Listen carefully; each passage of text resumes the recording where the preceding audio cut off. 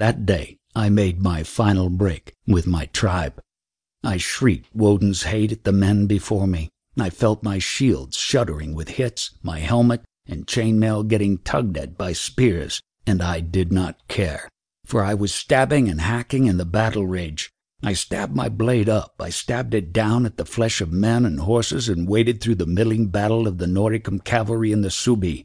Somewhere ahead, I heard the Suebi reach the 100 men guarding Drusus, for there were Roman curses in the air. I pressed on in the chaos. I suddenly saw a dead lictor, another spitting blood as the knot-haired savage men pushed on. Then up ahead I saw what they tried to reach. I saw Nero Cludius Drusus, the purple-cloaked man in bright armor, on his wild horse. His gladius was flashing in the air, and his men died around him. There was a Roman shield wall round him, manned by sturdy legionnaires, and the horses found it hard to push through them.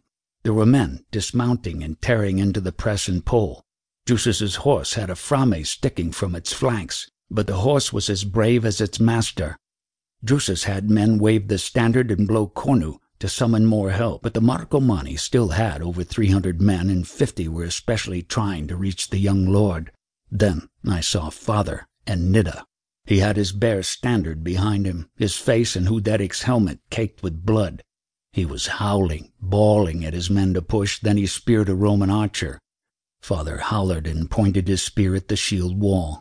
Men struggled in the press and dismounted, some 10 hefted axes and spears. Some fell to arrows and spears, but 7 remained, and they made a small cunus.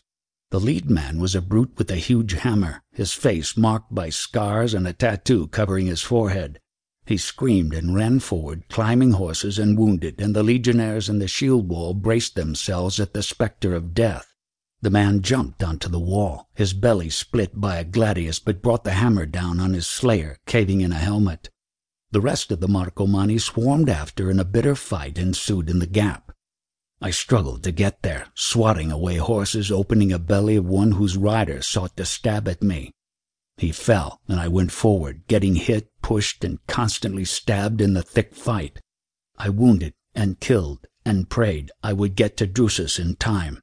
Miraculously, I was barely hurt. The Marcomanni assaulting the legionnaires were finally put down. The wall was rebuilt, but it was thin, in places not a wall at all.